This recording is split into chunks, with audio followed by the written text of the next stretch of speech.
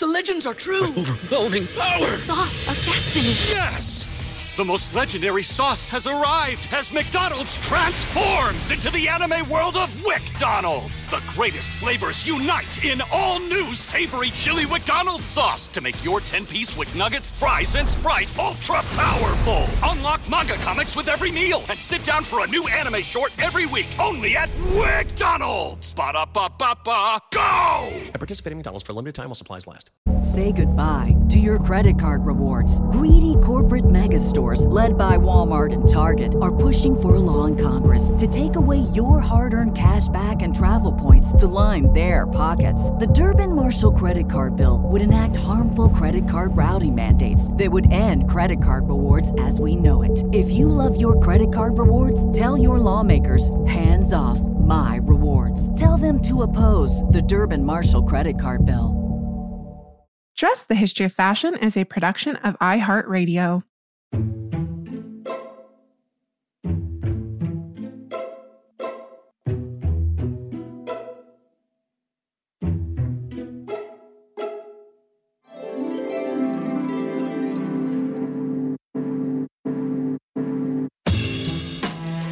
Over 7 billion people in the world, we all have one thing in common.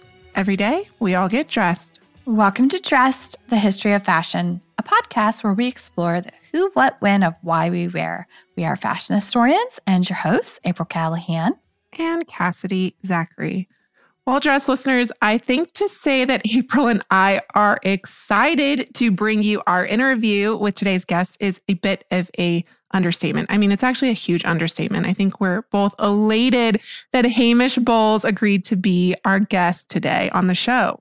Yes, and this is kind of in a weird way part 2 of our earlier interview with Hamish. Because, that's right. Because some of our listeners will remember that we actually spoke to Hamish, and that episode aired in September when he joined us to discuss Vogue's newly launched podcast, In Vogue, the 1990s.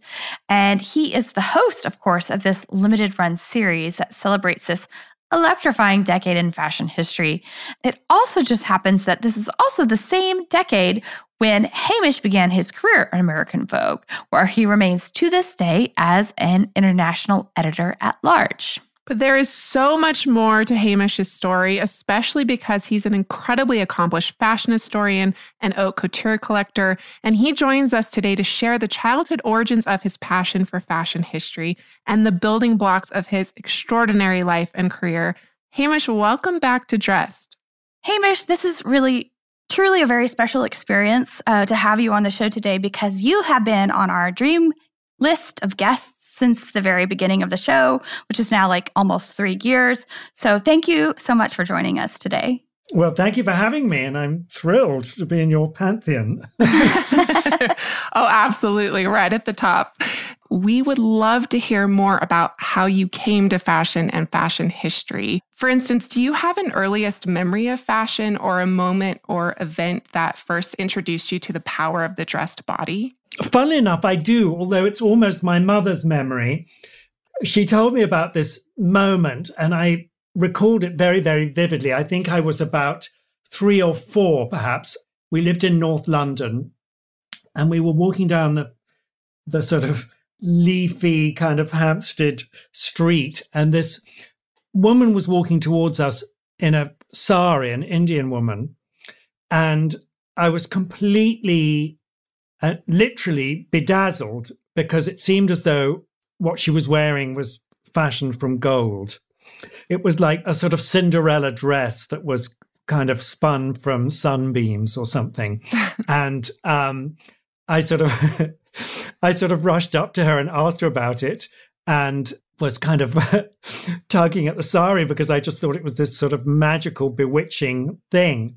So there's that memory. I certainly have memories of rooting around in the back of my mother's closet where she kept her clothes from her 1950s youth. She was a very sort of free-spirited, hippie kind of woman and dresser, and I very clearly remember a great many of her clothes. She had a little kind of Courrèges-inspired dress in a very stiff grass green ribbed cotton with a giant zipper down the front with a sort of hoop at the end.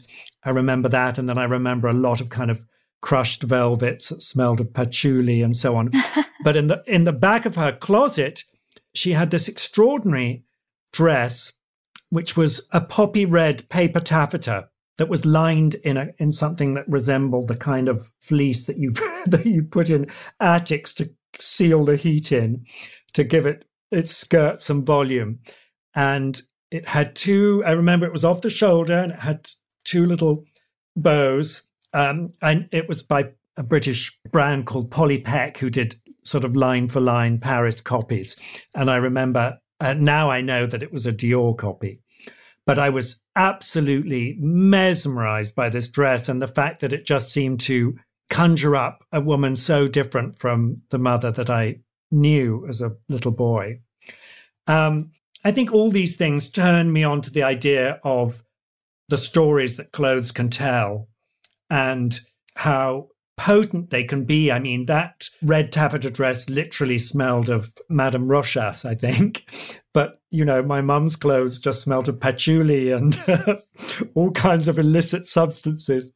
So, it was like this other chapter in her life that I didn't really know anything about, but found so interesting and intriguing. I used to, as a very little boy, I used to go to the costume court at the Victoria and Albert Museum. And I was so excited by this idea, as I've said, of the stories that clothes can tell you, and looking at, a kind of 1750s court dress with a 9-foot span of skirt and thinking, I mean, how could you get up a staircase? How could you get through a door? I mean, what's the woman wearing this doing? I mean, what kind of life is she leading? And then, looking at Indian muslin dresses from the beginning of the 19th century and thinking, how could you survive in an English climate wearing a dress like that, So I was kind of bewitched by the history of clothing and costume. And we were very lucky because in my childhood, our next door neighbor was a woman called Dr. Anne Saunders, who was the secretary of the Costume Society of Great Britain. And she could see my nascent interest in clothing and in costume history, and she would give me these little kind of paper doll coloring books from the Victoria and Albert Museum, which had costumes from every 5 years through the 19th century, for instance. So I really, at a very, very young age, I had a sense of the evolving silhouette of fashion and costume.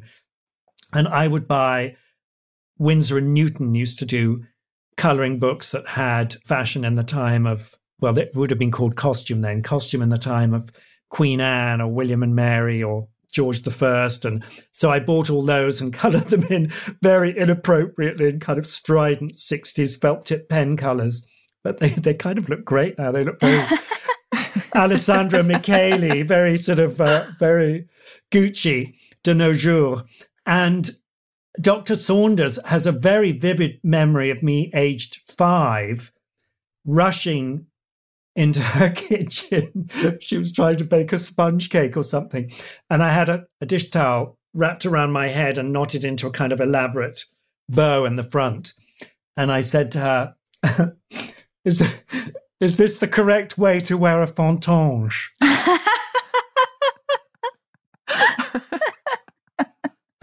I'm not sure that at 5 I knew how to pronounce it, but I'd certainly read it. And I knew that, Mademoiselle Fontange had been mistress of Louis XIV. I'm sure I wouldn't have known what a mistress was. A friend of Louis XIV, and they'd been out riding together, and she'd taken a tumble and undone her very elaborate hairstyle. And so she'd sort of used her lace lappets and kind of tied it up. And the resulting improvised hairstyle became known as, coiffure à la Fontange. And I was just very keen to know exactly what the effect was. So I think the die was set very, very early on, to say the least. And I was extremely lucky because I had very indulgent parents. I think they were just so bemused that this child had got, developed this interest out of all these sort of abstract things that had kind of come together in my mind. And so they both gave me kind of costume history books, and when I was very young. So that's sort of how my interest in costume began. And then as I kind of turned into my tweens, I would say I was probably 10 or 11, I got electrified by the vision of a British Vogue cover that showed that I saw in the local corner shop where I'd probably gone to get lemon sherbets and some licorice or something.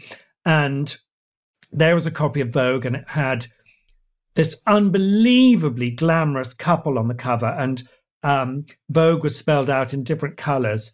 And, I later realized that they were, well, in fact, pretty soon after, I determined that the couple were Angelica Houston and Manolo Blahnik. I think it was the first time they'd had a man on the cover of British Vogue.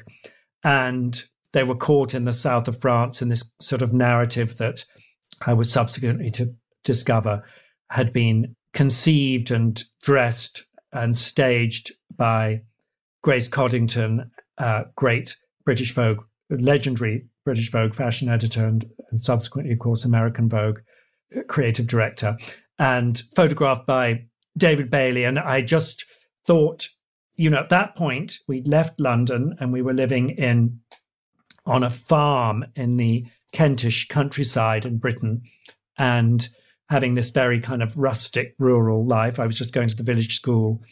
And this issue of Vogue and the whole idea of Vogue made me realize that there was another world out there, a sort of parallel universe of unbelievably glamorous women, who weren't digging vegetable patches in holy jeans and Mongolian lamb coats when the weather got cold, patched up with sort of butterflies and things, but they were there wearing these amazing 1930s and 20s dresses from a place called Antiquarius in London, and wonderful clothes by designers like Bill Gibb, who rapidly became my guru of fashion, and Zandra Rhodes, John Bates, Jean Muir, Pablo and Delia, Thea Porter.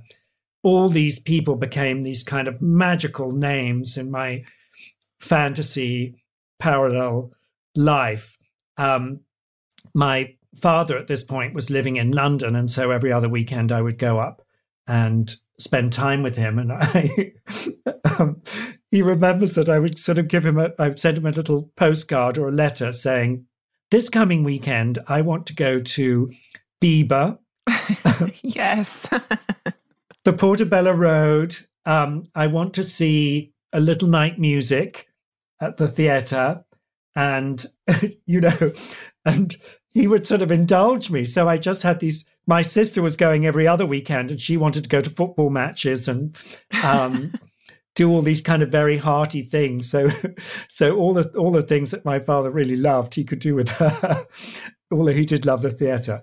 And he very gamely, absolutely, took me to Bieber and took me to the Portobello Road. And at a certain point, I found this great compendium, which was something like a sort of where to find it encyclopedic fashion book about London. And I sort of systematically went through it from A to Z.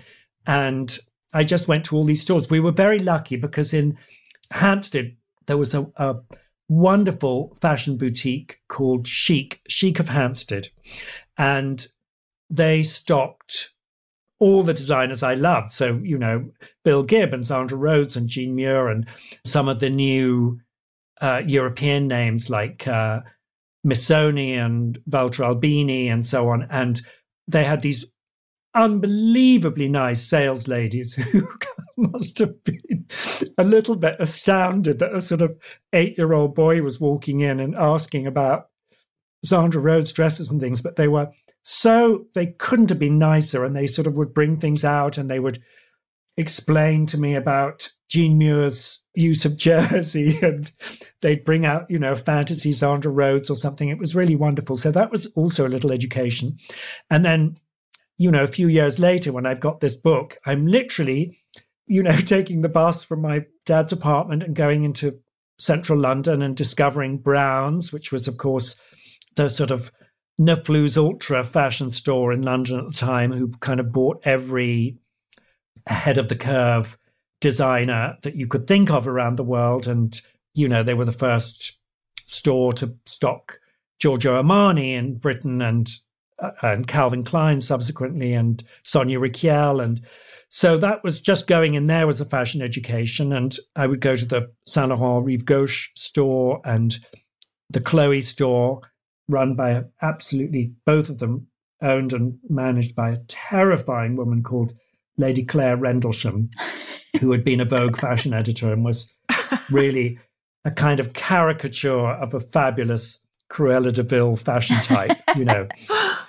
So that was sort of I was just sort of autodidact, really. I mean, my mum had a great deal of style, but wasn't really, didn't have the money to buy fashion clothes. And so I was just getting my information where I could, which would be the Sunday color supplements of the newspapers. There would always be a fashion thing. And it was a great time for escapist romantic movies as well. So I was, going to things like The Great Gatsby and Murder on the Orient Express, and then discovering Visconti's historicist movies. And so that was another education in costume and fashion history seen through the eyes of the really great costume designers like Theodora Van Runkel or Piero Tosi. But, this was all parallel to my kind of ordinary schoolboy life when I was, playing football and rugby and doing cross-country running and collecting tropical fish and, making Airfix models of the Cutty Sark or whatever it was. So, but I just had this separate world that I didn't really share with my school friends. I shared it with my girlfriends, but I was not the boys at school. And yes, it just went on like that.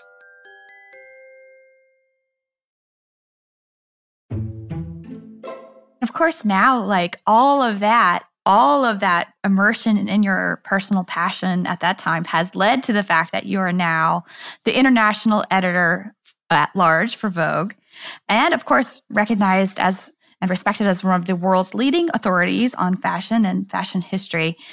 So much of your education was self-directed at that time, but you also did attend Central St. Martin's, if I am correct. Yes. And then that led you to, working at Vogue, which was an inspiration to you at so young. Would you tell us a little bit about your time at Central St. Martin's and also your early career? Absolutely. Well, what the first really amazing thing that happened in my fashion life is that British Vogue used to do an annual talent competition to find, potential new editors and so on. And I, as I was then at the age of 14, I was a voracious British Vogue reader. I kind of applied. I mean, I remember you had to write a sort of 400-word autobiography, and you had to write about the person, living or dead, who had influenced you most. I wrote about Cecil Beaton, and I think I might have done some fashion drawings. Anyway, to my unmitigated glee, I got a sort of letter that sort of came thudding through the letterbox saying, you have been chosen as one of the finalists, and would you come up to London for lunch at Vogue House? And so, I did that, and that was the first really glamorous grown-up fashion world thing that I'd done at 14. And I met Beatrix Miller, who was the formidable editor-in-chief, and I met Elizabeth Tilberis, who was a great fashion editor, and I could see Grace Coddington in the distance, sort of probably shouting at an assistant, I think. And B. Miller very sweetly said, we were talking about fashion designers and everything, and she said, would you like to see a fashion show? And if you did, is the one you'd like to see? And I said, yes, I would. More than life itself, I'd like to go to the Bill Gibbs show. And sure enough, she got me tickets to see the Bill Gibbs show, and that was a sort of transporting thing. And so I think that kind of showed me that maybe there could be a career in fashion, as well as it being this abstract dream, aspirational thing. It could be a concrete, real thing. And from high school, I was supposed to go and read English at university, but I was reading all about the New Romantics, and that sounded so exciting. And I was too kind of shy and introverted, if you can believe it, at that point, to express myself in that way. But I was very excited, and I could see that a lot of them were going to St. Martin's, and I was interested in a career in fashion, and also at that point interested in a career in costume design. So I thought, you know what, I'm just going to put together a portfolio, and I'm just going to apply to do a foundation course at St. Martin's and decide, if I want to do one of them, and I'll just see if I get in, Anyway, I went to see them, and I'd done a portfolio, and they basically offered me a course directly on the fashion degree course, but I thought it would be more sensible to do a foundation course, which was then, a year-long course that in which you experimented with lots of different kind of art disciplines. And about a week into that, so I did that at St. Martin's, and a week into that, I could just see how thrilling the fashion department was at St. Martin's. And so my mind was kind of made up. And, a year later, I applied, and I got into the fashion course there. And it was, I just remember the first day of the foundation course, they called it an induction day, and you're meeting your fellow students. And it was just so sort of astounding to me, because there were all these people who understood all my references. And I thought that I'd been operating in this crazy bubble, And so that was incredibly empowering and thrilling. And my whole St. Martin's experience was wonderful in that way. What then happened was that destiny shone a light, because a magazine called Harper's and Queen, which was a kind of a marriage of Harper's Bazaar and a rather innovative 1960s magazine called Queen, which was a little bit kind of irreverent, sort of what we would think of as, the formula that then Tina Brown adopted it when she took over Tatler magazine and subsequently Vanity Fair, of course. That kind of, the magazine that bites the hand that reads it, as her Tatler declared on the spine. They used to do a teenage issue every few years, and I was still a teenager. I was 19. I was sort of clinging on for dear life to my teens. And I applied, and they made me the men's fashion editor. And I worked with a young photographer who'd recently come to London from Peru called Mario Testino. And we worked on a menswear shoot together. And the fashion editors, Vanessa Delisle and Elizabeth Walker, kind of loved what I'd done for the menswear. And they then asked me to do a women's wear story for the magazine. So I was already a published stylist. And I even had a cover line, Hamish Bowles shortens the trouser. Very Tom Brown, 1982.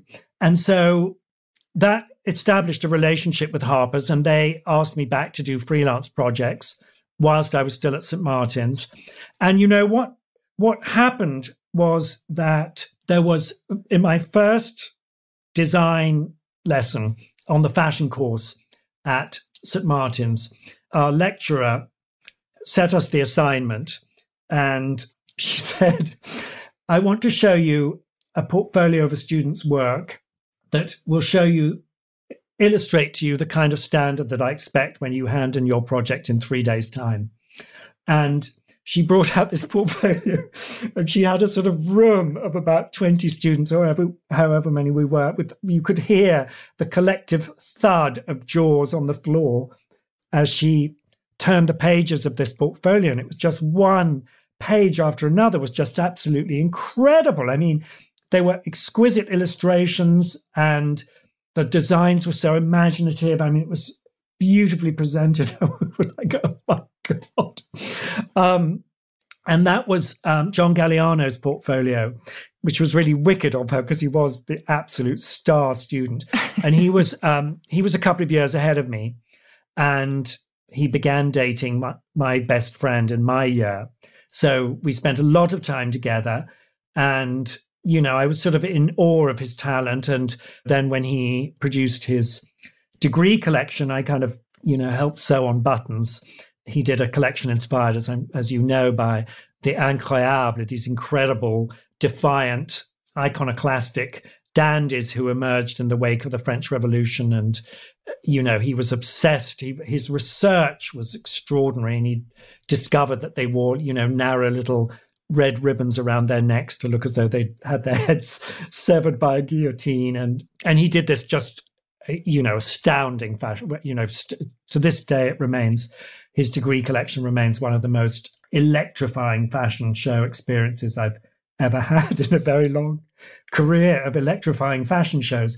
And then my friend John Flett was also absolutely brilliant, and one of those people like McQueen who could sort of take his scissors to a piece of fabric and just create a kind of bias cut dress with no pattern that looked miraculous when he sort of pinned it on a mannequin and then sewn it into a dress for one of the debutantes on our course or something. So, I was surrounded by brilliance and very excited by the world of magazines. And I sort of thought, I think at a certain point, I think I could probably be a very good fashion designer, but I wonder if I could be a brilliant one. And so I sort of thought, I was really enjoying magazines, and I was freelancing for The Face and for some of the titles that Franca Sozzani was responsible for under the Italian Vogue umbrella. So, Vogue Bambini and all the kind of subsidiary titles that she was then responsible for before she became editor-in-chief of Italian Vogue. And I was having a lot of fun.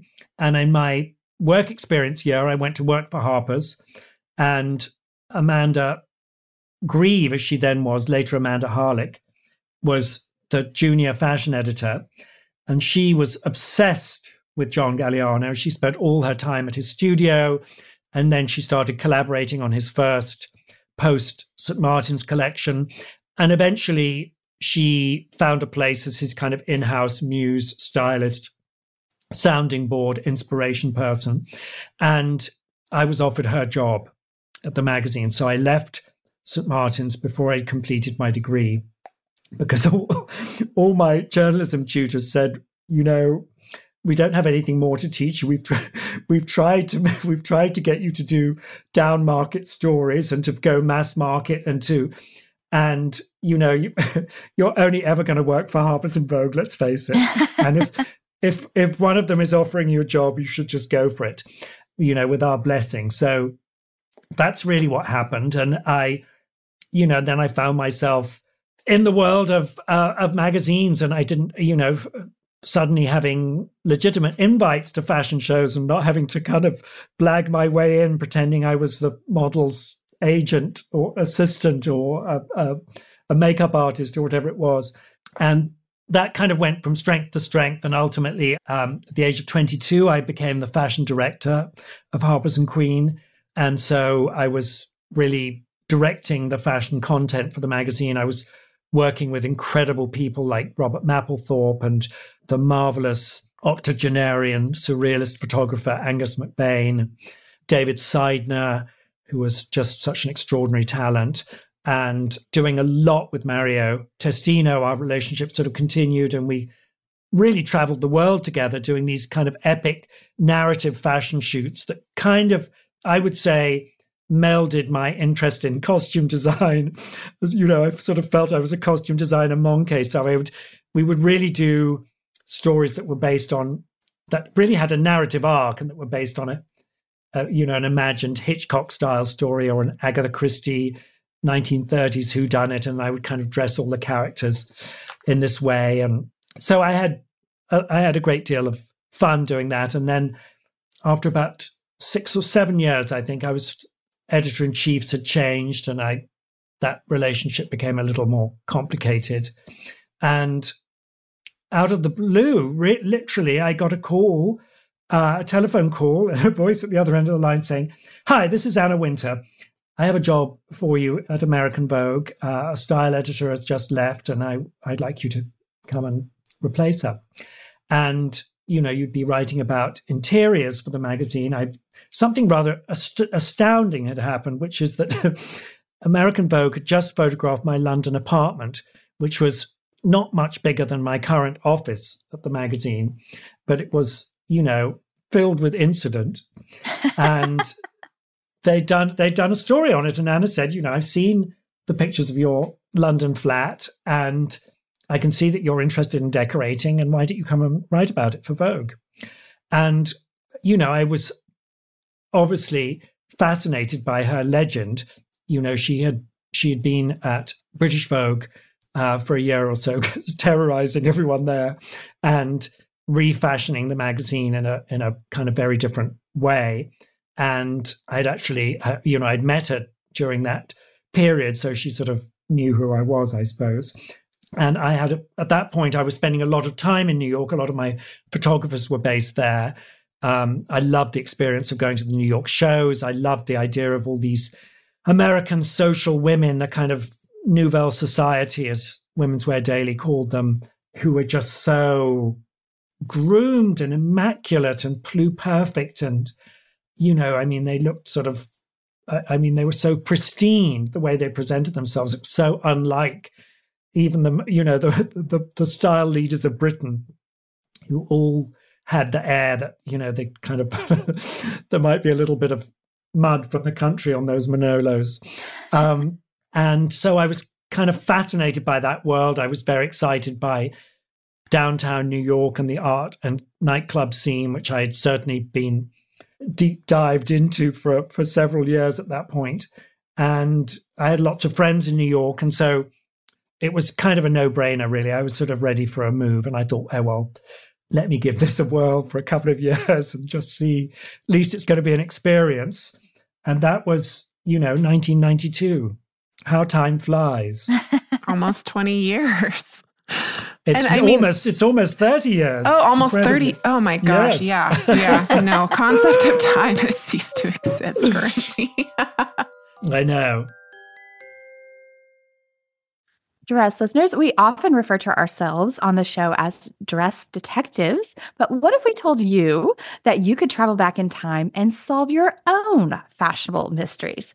Because you can, by joining us in playing June's Journey. And April, I can't tell you how much fun I've had playing June's Journey. It's this hidden object mystery game with a captivating detective story. It takes you back to the glamour and intrigue of the 1920s with this diverse cast of characters.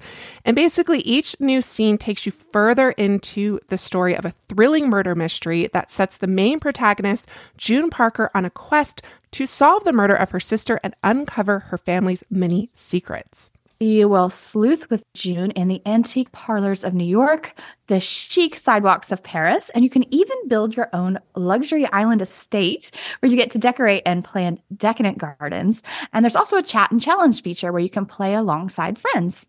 So join us, dress listeners, in putting on your detective hats and escape to a bygone age of mystery, danger, and romance. Discover your inner detective when you download June's Journey for free today on iOS and Android. Cass, as you know, we are going to be expanding our fashion history travel offerings this year. Mm-hmm. So you better bet that I'm going to be brushing up on my language skills with Rosetta Stone. With more than 25 languages offered, including Spanish, French, Italian, German, Korean, Chinese, Japanese, Dutch, Arabic, Polish, and so many more, that world out there is practically at the tip of your tongue. And that's right, dress listeners. For more than 30 years, Rosetta Stone has been the expert in language learning. There are no English translations, so you really learn to speak, listen, and think in that language, which is incredible. You learn by immersion, and their programs are available to use on your desktop or as an app. And let's not forget that there is an amazing built-in true accent feature that gives you feedback on your pronunciation, so you learn the proper accent from the very start. For a limited time, dress listeners, you can get Rosetta Stone's lifetime membership for 50% off by visiting rosettastone.com/today. That's 50% off unlimited access to 25 language courses for the rest of your life. Redeem your 50% off at rosettastone.com/today. Say goodbye to your credit card rewards. Greedy corporate mega stores, led by Walmart and Target, are pushing for a law in Congress to take away your hard-earned cash back and travel points to line their pockets. The Durbin-Marshall credit card bill would enact harmful credit card routing mandates that would end credit card rewards as we know it. If you love your credit card rewards, tell your lawmakers, hands off my rewards. Tell them to oppose the Durbin-Marshall credit card bill. Now, 3 decades of contributions to Vogue are made all the more potent by your incredible knowledge of fashion, but also the history of fashion, as we discussed earlier. And you've kind of gone into one of my questions, which was what initially sparked that interest. But you have this extraordinary couture collection.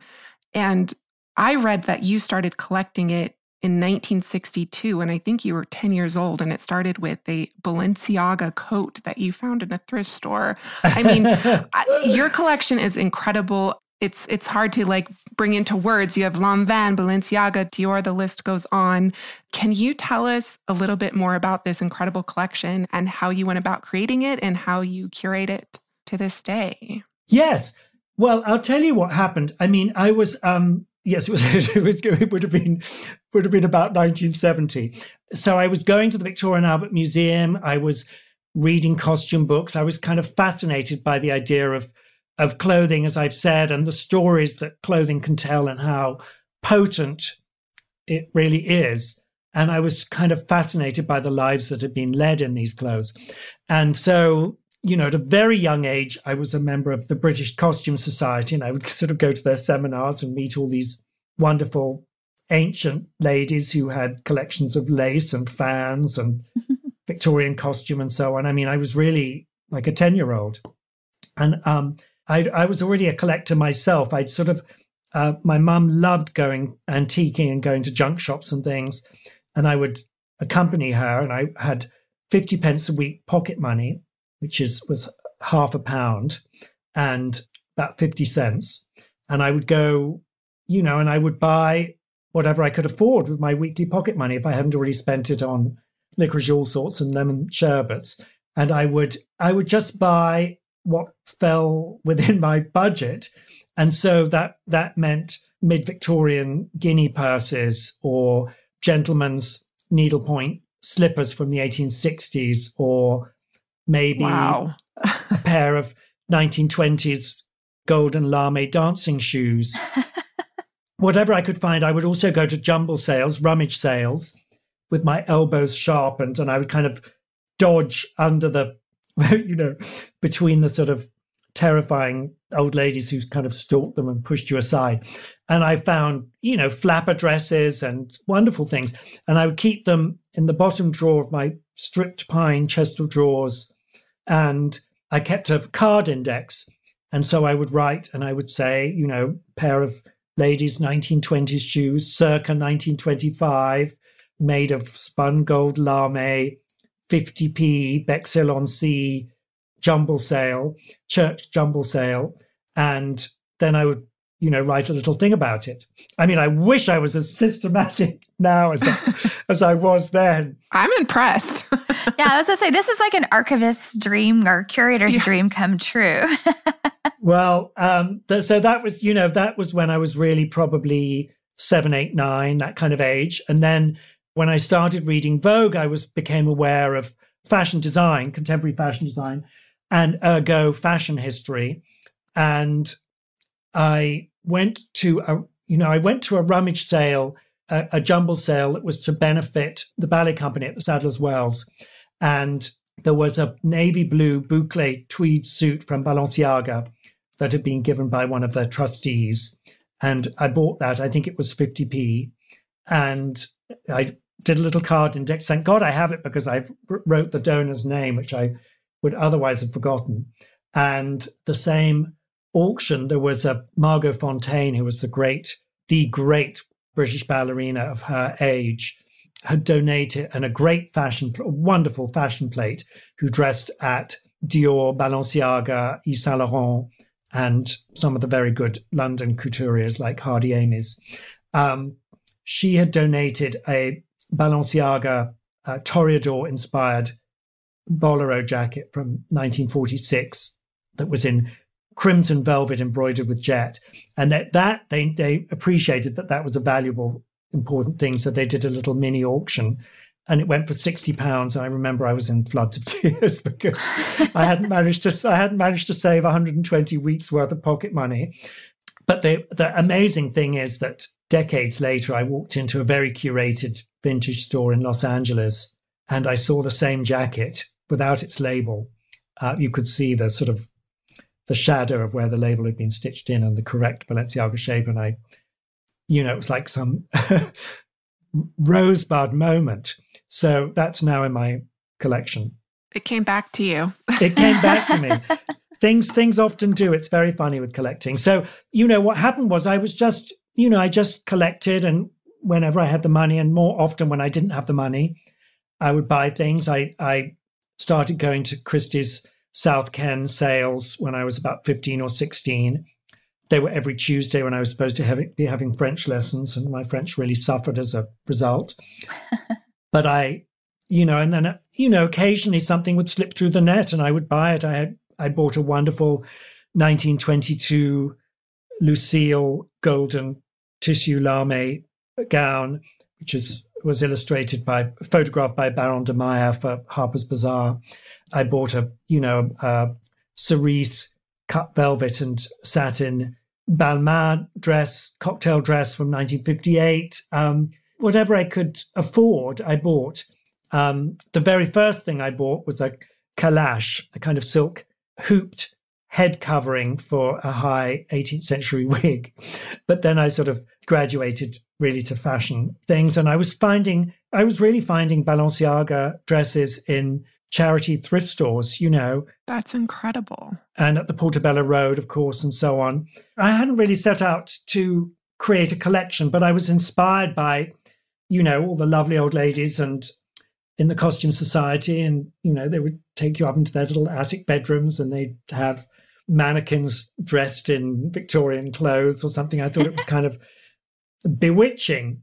It's like out of a movie. Yes, absolutely. So I was certainly consciously assembling things. And then it went on and on and on. And on one of my early trips to New York, a friend of mine introduced me to Richard Martin and Harold Coder at FIT. And I was so inspired by this idea that there was this incredible collection that was in principle available to students for research. And I hadn't really, I'd of course done my own intensive research, but there wasn't really an equivalent in London at that point. If you wanted to see something at the Victoria and Albert Museum, you had to make an appointment 6 months in advance or so on. And of course, if you were working on a project that had to be delivered, in 3 days, that was not realistic situation. So I think that was an epiphany in a way, because I just felt maybe I should really assemble a collection that ultimately would be useful for historians and fashion students and so on. And then, and the collecting just didn't stop really. And at a certain point, I kind of realized that I had a collection that needed to be managed. And it's now, I think there are 3,500 pieces and, that's a lot of dresses. And it's never ending, the process. It's absolutely an addiction. But, my great excitement is when I can lend things to museum exhibitions. There are some pieces just about to be unveiled at the Gabrielle Coco Chanel exhibition at the Palais Galliera is opening the beginning of next month. There are pieces for a little black dress that the National Gallery of Scotland is working on. And, I have pieces coming back from FIT's ballet and fashion exhibition, and, on and on it goes. So things are all, a lot of these projects have been put on hold, but I have a lot of Dior hats ultimately going to an exhibition at Granville of Dior's hats. So, my interest is getting the collection out there, and so that more and more curators understand what I have and that I could be a resource. And I'm just working with Manor Contemporary in New Jersey to kind of rehouse the collection and consolidate it in a way that's going to make it much, much easier for students and designers to come and study things. And historically, it's been very exciting for me to show pieces to designer friends, because it's so fascinating seeing what they gravitate to and the kind of things that inspire them. And I've been so lucky because, designers like Dries Van Noten and Sarah Burton have been so exceptionally generous and given me fantastic things for the collection. And what I'm always looking for and interested in are contemporary pieces that have a dialogue with historic pieces in my collection so that I can kind of look at an Erdem piece or a Christopher Kane or a Marnie Proenza Schooler and think, oh my God, that would be so great in dialogue with this 1968 Saint Laurent or 1932 Auguste Bernard or whatever it is in the exhibition that I'm curating in my head. So that's kind of the fun of things. And yes, as you say, that certainly has always fed into my work at Vogue. It's, thrilling part of my Vogue life is always doing designer profiles, whether it be someone really at the brink of their career or a very established creative director of a global brand, because, they all have different processes. It's so fascinating having, to be able to look at a runway show and understand a lot of the references. We've certainly come out of a period that has been so inspired by the idea of vintage. And it's actually so thrilling to feel that we're on the cusp of a whole new generation that is kind of rejecting that and thinking much more in totally different terms of sustainability and transparency and supply chain, and that's kind of informing their process rather than this kind of constant feeding on vintage ideas, as lovely as I find that. Hamish, thank you for joining us. Thank you so much. And if you have something else that you would like to join us again to chat about anytime, you have a standing invitation. We would be over the moon. Open invitation anytime. Thank you. Well, I have some very exciting exhibition projects coming up. So watch this space, and I'd be thrilled to get on a Zoom call and to discuss those with you. So watch this space. Oh, we can't wait to hear about it. Thank you. Thank you so much, Hamish. Thank you both so much for having me. What a treat that was, April. I don't know about you, but Hamish has just been a staple of my Vogue experience since day one. I guess I probably started reading or at least admiring Vogue in my early teens, when you start kind of ripping out those sheets and putting them on your wall. But it was only once I started my fashion history career trajectory that I really realized what an incredible presence he has in our field. And you and I always talk about this, but it really isn't a fashion exhibition if there's not at least one piece from his incredible collection. And I'm curious, do you have a favorite piece of his? I have so many favorite pieces of his. There was this exquisitely beautiful Pierre Balmain tulle dress in the ballerina exhibition that was at museum at FIT last year, that it's like gray tulle and then it has like this very long feathers kind of like, oh yes, like sewn into the skirt and decorating the bodice. But what you don't realize until you get really up close is that the feathers aren't actually feathers.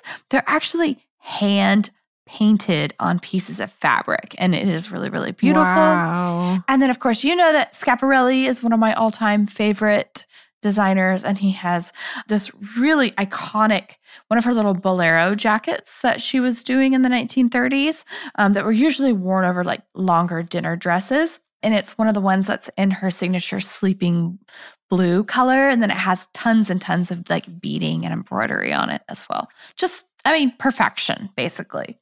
Yeah, he has so many incredible pieces. It's really hard to pick, but hands down, I think my favorite piece is his Jean Lanvin 1926 robe de style. We, of course, know that Lanvin was famous for this pannier style, especially because it stood in such stark contrast to, those box-like silhouettes that were so fashionable during the 1920s. And this one in particular is black. It has this beautiful beaded teardrop-like applique detailing along the neckline, at the waist, and down the center front. And what is so incredible about this piece in particular is the documentation. It's photographed in Vogue magazine, and it survives in 3 incarnations. Or I'm sorry, in 4 actually, because Hamish has 1, and then there's 3 in museum collections. And I just really love that so much about Hamish's collection. He can date so many of his pieces to the exact collection that they were produced in. He can provide original photographs and sketches from the period to accompany his garments. So he really does a lot of research to kind of find out the provenance of these pieces. And he really knows what he's buying when he buys it or collects it. And you can see what I'm talking about, dress listeners, that April and I are talking about by following Hamish's 2 Instagram accounts. He has Hamish Bowles Collection and Hamish Bowles, and his last name is spelled Bowles, Hamish, Hamish. And you will not be disappointed. We'll, of course, be posting some images this week on Instagram, but go over there and check it out to get kind of a daily dose. Yeah.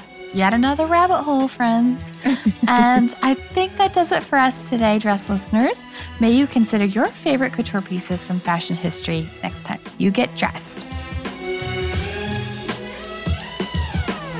Remember to tune in this Thursday for our mini-sode where we alternate between answering your fashion history mystery queries and sharing fashion history happenings in the world today. We love hearing from you, so if you'd like to email us, please do so at dressed@iheartmedia.com. You can also direct message us on Instagram at dressed_podcast, where you will also find images accompanying each week's episode. And also you can follow us on Facebook at Dressed Podcast without the underscore. And as always, special thanks to our producers, Casey Pegram, Holly Fry, and everyone else at iHeartRadio who makes this show possible each and every week. Catch you Thursday.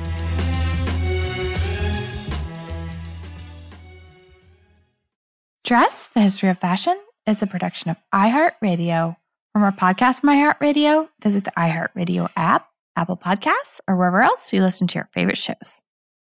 Say goodbye to your credit card rewards. Greedy corporate mega stores, led by Walmart and Target, are pushing for a law in Congress to take away your hard-earned cash back and travel points to line their pockets. The Durbin-Marshall credit card bill would enact harmful credit card routing mandates that would end credit card rewards as we know it. If you love your credit card rewards, tell your lawmakers, hands off my rewards. Tell them to oppose the Durbin-Marshall credit card bill.